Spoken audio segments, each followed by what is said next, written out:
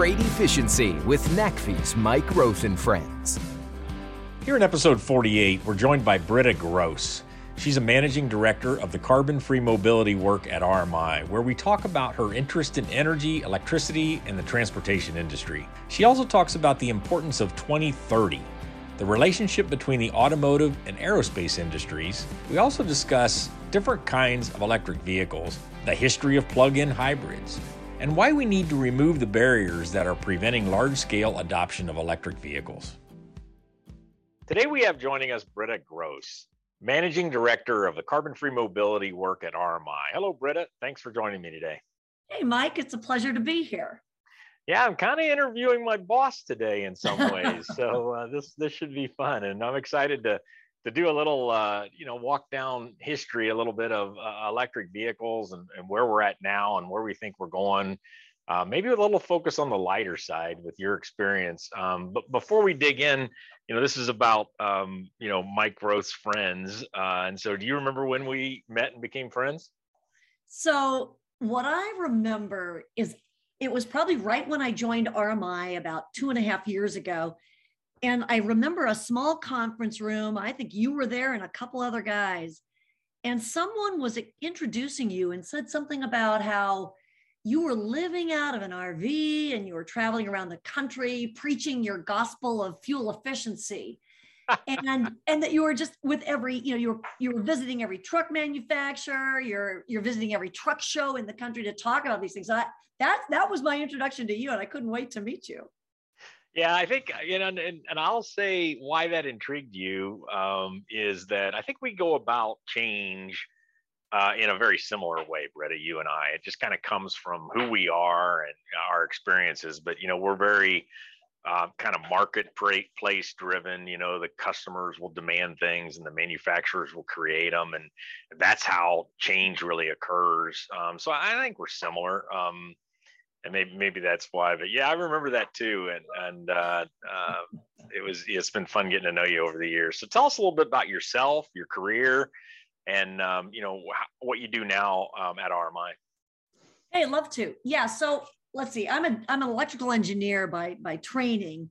Don't use as much of that as I thought I ever would. But I come out of industry just like you do.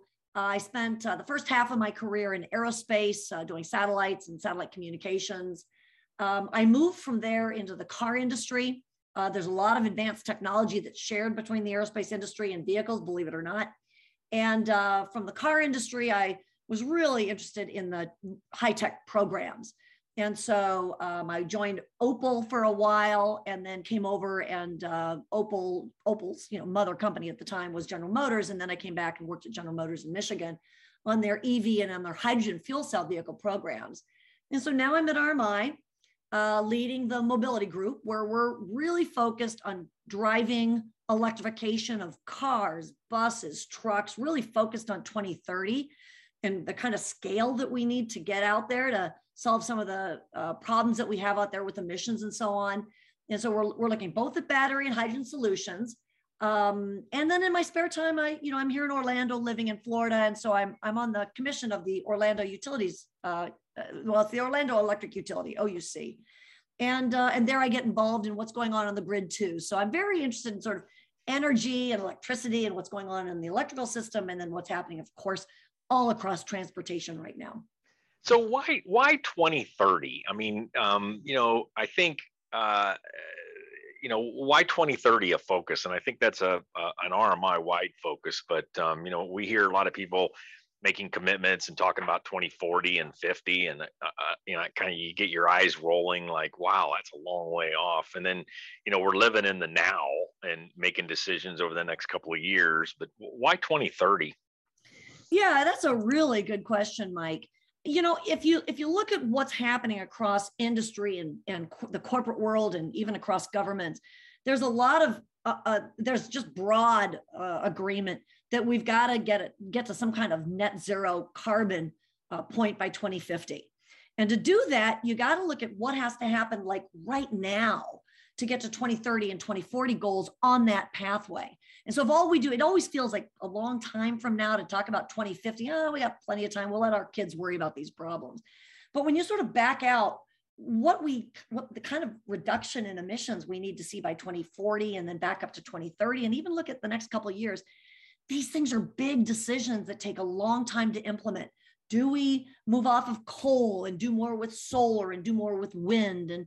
And what about transportation? You know, how it takes years to develop the technology you need on these vehicles, and a program might take 3, 4, 5 years to actually get on the road. So those decisions have to be made now so that some of the emission reductions can come by 2030. And so, so I mean, that's why the focus on the near term, because these things take many, many years to execute. And so we're really focused on the near term and what we should be doing right now. Yeah, it reminds me of a quote or something somebody I heard that said, if you want a shade tree, you should have planted it 15 years ago, but the second best time to plant that shade tree is today. There you go. Beautiful. Beautiful. So let's talk about electric cars. So take me back in your GM days. I mean, how long ago, when was it? Let's just like do a history warp here and go back. Tell us what years those were, and describe the situation that you were in and the industry was in those sort of days of the electric car. Yeah, let me walk you from aerospace into automotive first, because there's quite an interesting history out there. So I mean, I've always been interested in a challenge. I kind of mentioned that before. 25 years ago, back in the 80s and 90s, believe it or not, automakers were purchasing and buying up aerospace companies in order to diversify. Now, sort of the future may not have always looked like, hey, people will always be in cars. And so what else could they do?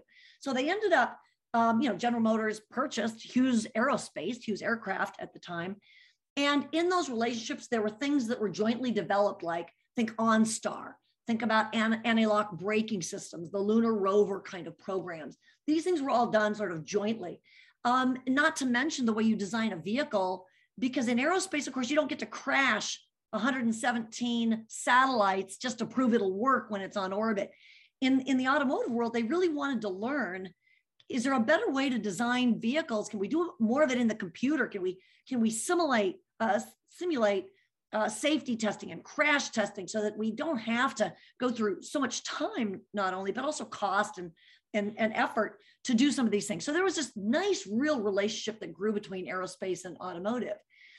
At the same time that I was at Opel in Germany working on hydrogen fuel cell vehicles, and then at General Motors in Michigan in the early 2000s then, you have to remember that GM and others had been going through this, a little wave of EVs back in the 90s. And the battery, the technology was really not nearly as sophisticated as what we have today. But back then there was excitement about electric vehicles and maybe what they could offer. And there was a recognition that we needed to deal with not only carbon emissions on sort of a global scale, but also local emissions, just air pollution, tailpipe emissions in cities like Los Angeles and Houston and others. And so there was a wave in the 90s. EV1 was GM's vehicle that went into the market at that point, and just a very, very different time. We learned a lot of lessons in those days. But when I think about what happened in the sort of 2006 and 7 time period, right? We're working on hydrogen fuel cell vehicles. It looks promising. It's got all that electric drive, just like a battery vehicle. Boy, there's a lot of promise. And then the batteries started advancing. We had these lithium ion batteries that were used in your cell phones and other small devices. And I was like, wait a second, we see a path to actually putting these in a different form, much larger scale, putting these in electric vehicles. So in 2006, 2007, Bob Lutz, maybe some of you guys know the name Bob Lutz, and John Lochner at GM. Sure. Yeah. They sat down and on the back of a napkin designed the Chevy Volt and said, look, let's learn some lessons from EV1, which was a pure EV that went about 80 to 90, on a good day, maybe 100 miles. And they said, we got to deal with that issue. Most Americans drive only 40 miles a day. And so if we could design a vehicle that dealt with that, just 40 to 50 miles a day of electric range, and then would just transition over to its gas engine and go, any special long distance traveling, you could do it. There was a lot of excitement about this idea. And everyone thought this was going to change the world. There was a lot of excitement, if you remember the car shows back then. So yeah, that would have been, that was a plug-in hybrid Yep. electric vehicle. And That's I right. remember, I remember just the title, right? Because we were already thinking about hybrids. There were hybrid trucks, but those were, those were very mild hybrids as we would know Oh them yeah. today. And so Oh, just, yeah. I remember the first time I heard plug-in hybrid electric car or electric truck. I remember, man, that describes it, right? I mean, you got a plug. Yep. it's going to be a dominant battery with a little engine. I mean, it just Yep. made a lot of sense. So yeah, go ahead. Good. This is fun. No, no. So, I mean, that was the excitement. So here I am on this. I mean, it was just the media hype. You cannot even believe being on a program where you're the most important thing going on at a very, very large global manufacturer. It was exciting. I'd never been part of something that was so visible to the media. In aerospace, on government programs, you can't talk about stuff. You got to be quiet. You can't take your information home with you. But boy, in this world, I mean, you want to talk about it, get out there and communicate, drive awareness here. At the same time, you guys might remember the Tesla's out there with their smaller Roadster, their EV Roadster. Nissan's developing the Leaf program, an all-electric vehicle also. So all of this is really getting a lot of attention. Like, hey, is this where this is going? The batteries were proving so much better than the ones in the 90s. And so now it opens up this huge new area of opportunity. And how are we going to, and it all opens up this whole area of infrastructure, charging infrastructure. How do we fuel these vehicles? Home charging, workplace charging, public charging. So for me, it was this real excitement of pretty much two industries coming together. You got to fuel these things. You got to have energy sources for this. And and these vehicles are all electric. And so, where do you plug them in? How are you going to plug them in? Right. So recently I was talking to somebody about their own experience here with cargo vans. And they were working hard on a hybrid electric cargo van when just had a strategy session and come to this epiphany that let's just get rid of the engine. I mean, there's so much advancement so fast. Battery electric, and I think we're seeing that in passenger car where vast majority of the work is on pure battery. You mentioned 40 miles average drives, and why do we need the engine at all? And that engine, even if it's small, brings a lot of maintenance. It brings a lot of downtime potentially. It brings emissions of some order. So are we at a place where we won't see hybrids? That's a really good point. And GM stopped making the Volt for basically that exact reason. It was just a lot simpler to design a pure electric vehicle, battery electric vehicle, right? You don't have the two different powertrain systems and the same kind of maintenance and all that stuff. So GM made the decision on that basis, and the cost. You don't have to maintain the cost and develop a powertrain, an engine and a transmission in these vehicles. So yeah, I think that some of the manufacturers have seen that. I think that to be really honest, consumers really struggled to understand what a plug-in hybrid was. They just really never got it. That it basically can take care of all your driving around town 5 days a week. And if you go somewhere on the weekend, yeah, you just dip into your engine, go on the longer trips. Right. So I think that the understanding, the education awareness was really challenging. I am not going to say that plug-in hybrids don't come back again. I think that there are some. There's a lot of attention in Germany right now on the plug-in hybrid solution because folks do want that flexibility of fuel source and so on.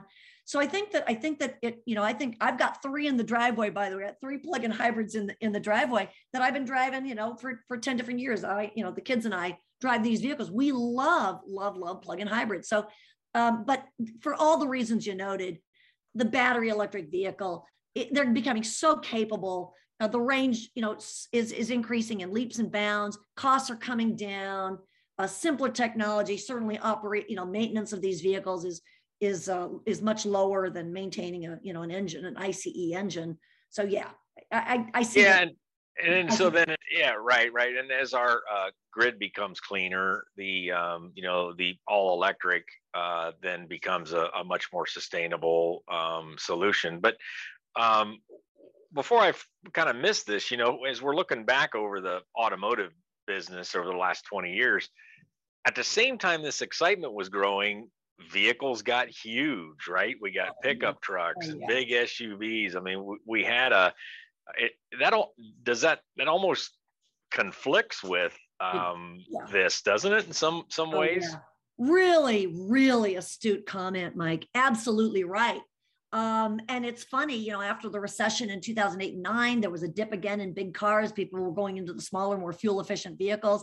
And then we just saw it just increasing, just the market share of crossovers and SUVs and pickup trucks in that period from 2012 to 2017, let's say, just incredible shift in consumer taste. And this was not just an American phenomenon, right? This was happening in Europe, it was happening in Asia, et cetera. So this was a global thing that was changing. So, and you're right, all it did was make it harder to put batteries in these vehicles, because now you got to move a lot of weight with an equally heavy battery, and it takes more battery, and that drives cost. And now you're putting it in these big vehicles. So yeah, it was a cycle in there that made it more challenging than just putting a battery into a much smaller, four-door sedan.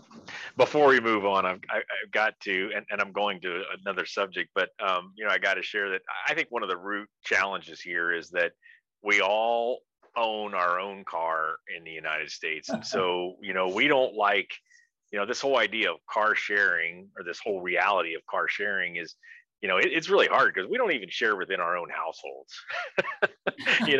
You may have a big pickup truck, but if you've got to drive, a 5-hour trip for a business meeting for me in Chicago or something, I might still drive my truck instead of drive the more fuel efficient, other my wife's car or a kid's car or something. It's just a mindset. I think we're changing a little bit, but it's definitely ingrained in the U.S.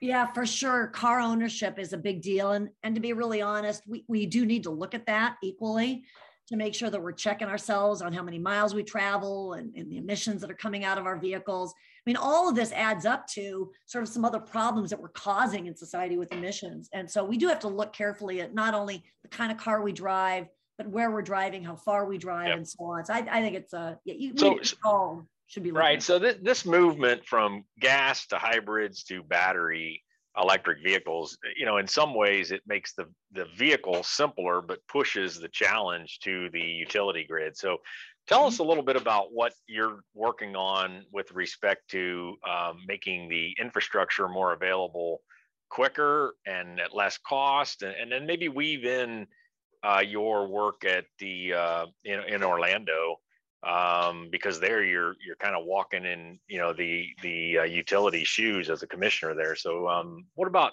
infrastructure, the grid, making all that happen for these electric vehicles? Oh, good. Yeah, exactly right. So yeah, what stands between us and getting large scale adoption of EVs out there? Yeah, we need to think about charging infrastructure, don't we? So, I mean, the beauty of charging infrastructure and the way we charge electric vehicles is that it is a lot like your cell phone, right? If I'm parked somewhere in my driveway or in my garage, or I'm at work and they've got a charger installed there, it's just opportunity charging. Just charge it while I'm sleeping at every opportunity. I'll just keep topping off my battery in my car. And so there's a need for some public charging, of course, because you're going to want to know that you have the capability to drive across country if you do want to, or visit your aunt's house. And get those kinds of longer trips done, and occasional maybe business trips too. So you got to look at sort of that whole combination of what are we going to do with residential charging? Is it as simple as charging, in your driveway? And the answer is, well, yeah, if you've got access to an outlet in your driveway, you can just plug into a regular outlet. I've been doing that for 10 years. And so, so you got home charging, but not everybody has a single family home. So you got folks that live in apartments and condos, and we don't have building codes yet that sort of say, hey, when you're building a new apartment or condominium or even a home, make sure there's just an outlet, an extra place in the garage or in the parking spot that would allow a future EV owner to plug in that electric vehicle. So those are things that we work on, is what are the barriers to charging these vehicles? What prevents us from getting, every consumer into an EV in the next 8, if not, 10, 15 years. So those are some of the things we look at. You look at workplace charging, you look at public charging. How fast do chargers need to be delivering power into vehicles? Because if you're on a highway trip, you don't want to stand there for an hour. So we're trying to get charging speeds faster, up to 350 kW right now what's being built and what's in some areas of the country and what some of the manufacturers are designing to. So we're all trying to get to that point where you're maybe plugged in and charging for like 15 minutes. Wouldn't that be great if we fully top off a battery, a large battery? Yeah, we're talking, in the truck side, we're talking a megawatt or more. But go ahead. There you go. So I'm talking about smaller vehicles here. That's always good when you and I get together and talk about the differences here. So, I mean, you got to think about the charging infrastructure.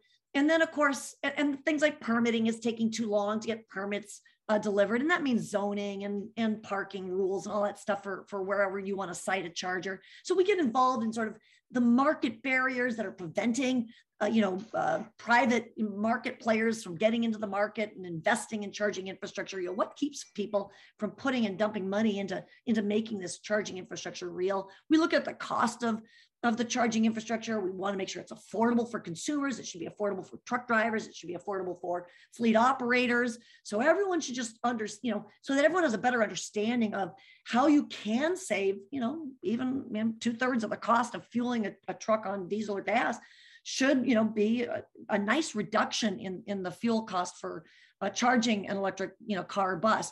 So I think there's really nice operating savings there. That are really important to consider when you're talking about this stuff. And then you sort of go to the grid side and say, but like, can the grid handle all this? And I think the way I look at the grid is that, back in the 50s, right, we didn't have kitchen appliances, and there was this big wave of electrifying kitchens with stoves and ovens. And then slowly, a little bit later, the microwaves came in, and this all happened. This was a big load on the grid. And then air conditioning came in the 60s and 70s, and folks that were living in very hot climates were starting to install air conditioners. So the utilities had to get ready for that load. And now we're just looking at transportation. Here's this next big load coming. The beauty of transportation is that the on-road vehicles are probably the largest load to ever come along, but it's also the smartest and most flexible load. Because when we're sleeping, do we really care if our car is charging at 9 o'clock at night or 3 o'clock in the morning? No, not for that sort of every night kind of charging. There's a lot of flexibility there. So the utilities are going to take advantage of that for the benefit of the grid and not have to design too much more generation. So I think those are sort of the things that come to mind about how important it is to get the grid right while we're getting transportation right. Right. And we're getting close to running out of time. It always flies, Britta. But as you've been talking and we've been, thinking about passenger car electrification, almost every one of your comments was going through my mind. How does this affect what we're doing on heavier duty vehicles, buses, trucks, and so forth? And, much of it applies, but it just feels like it's, it just sort of explodes. The benefits are bigger. The challenges are bigger. I mean, we're talking about, looking at, today having electrifying trucks that can go 200 miles, much heavier weights than cars. And then ultimately, the idea of a 500 mile, 80,000 pound, which is the GVW limit, truck that can operate for 10, 11 hours on the single charge or a small opportunity charge. So how do you view trucks in this whole dynamics? Yeah, I think trucking is really exciting, isn't it?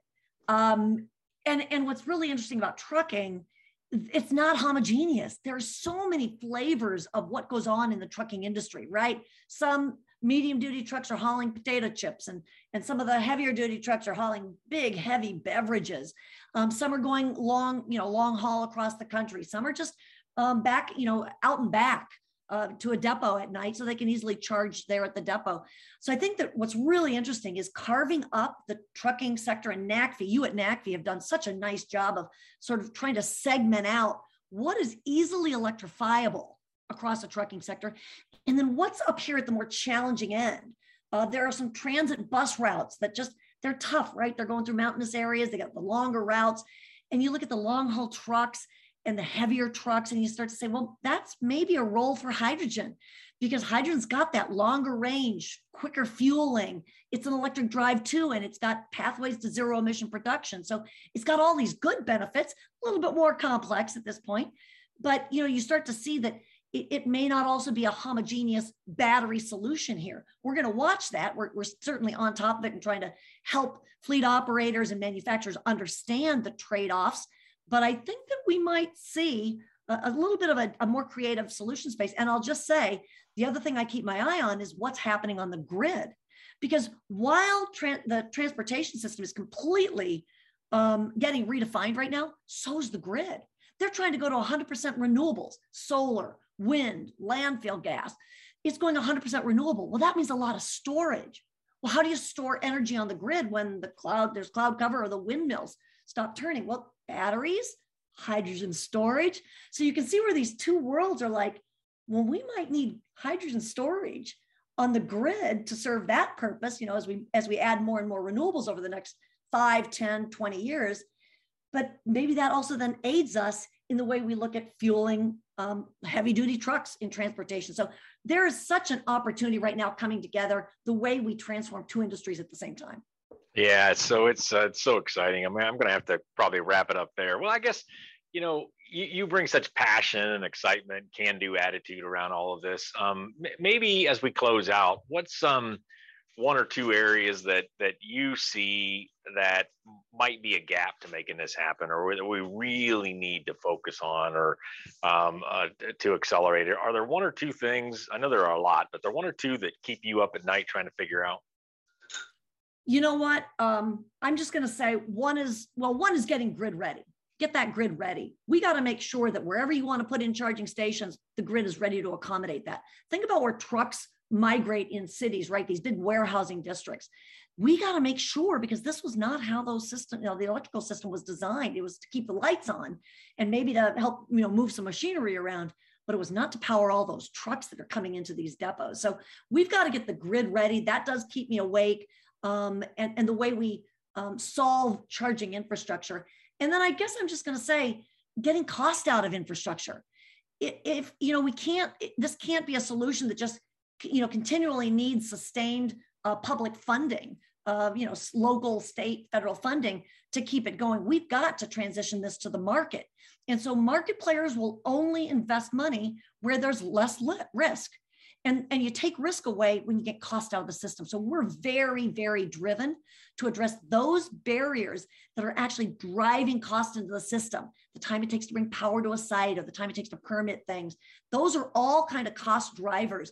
And so, being in that part of the business to look at the cost of these systems and how you encourage consumers and fleet operators to move to electrification is all going to depend on the affordability. And that's really one of the primary things we focus on. Britta, it's always good talking to you, and it's been fun to let a few other people listen in as we record this podcast. So thanks for being with us, and best wishes moving forward. Oh, thank you, Mike. It's always a pleasure to talk to you too. Freight Efficiency with NACFE's Mike Gross and Friends.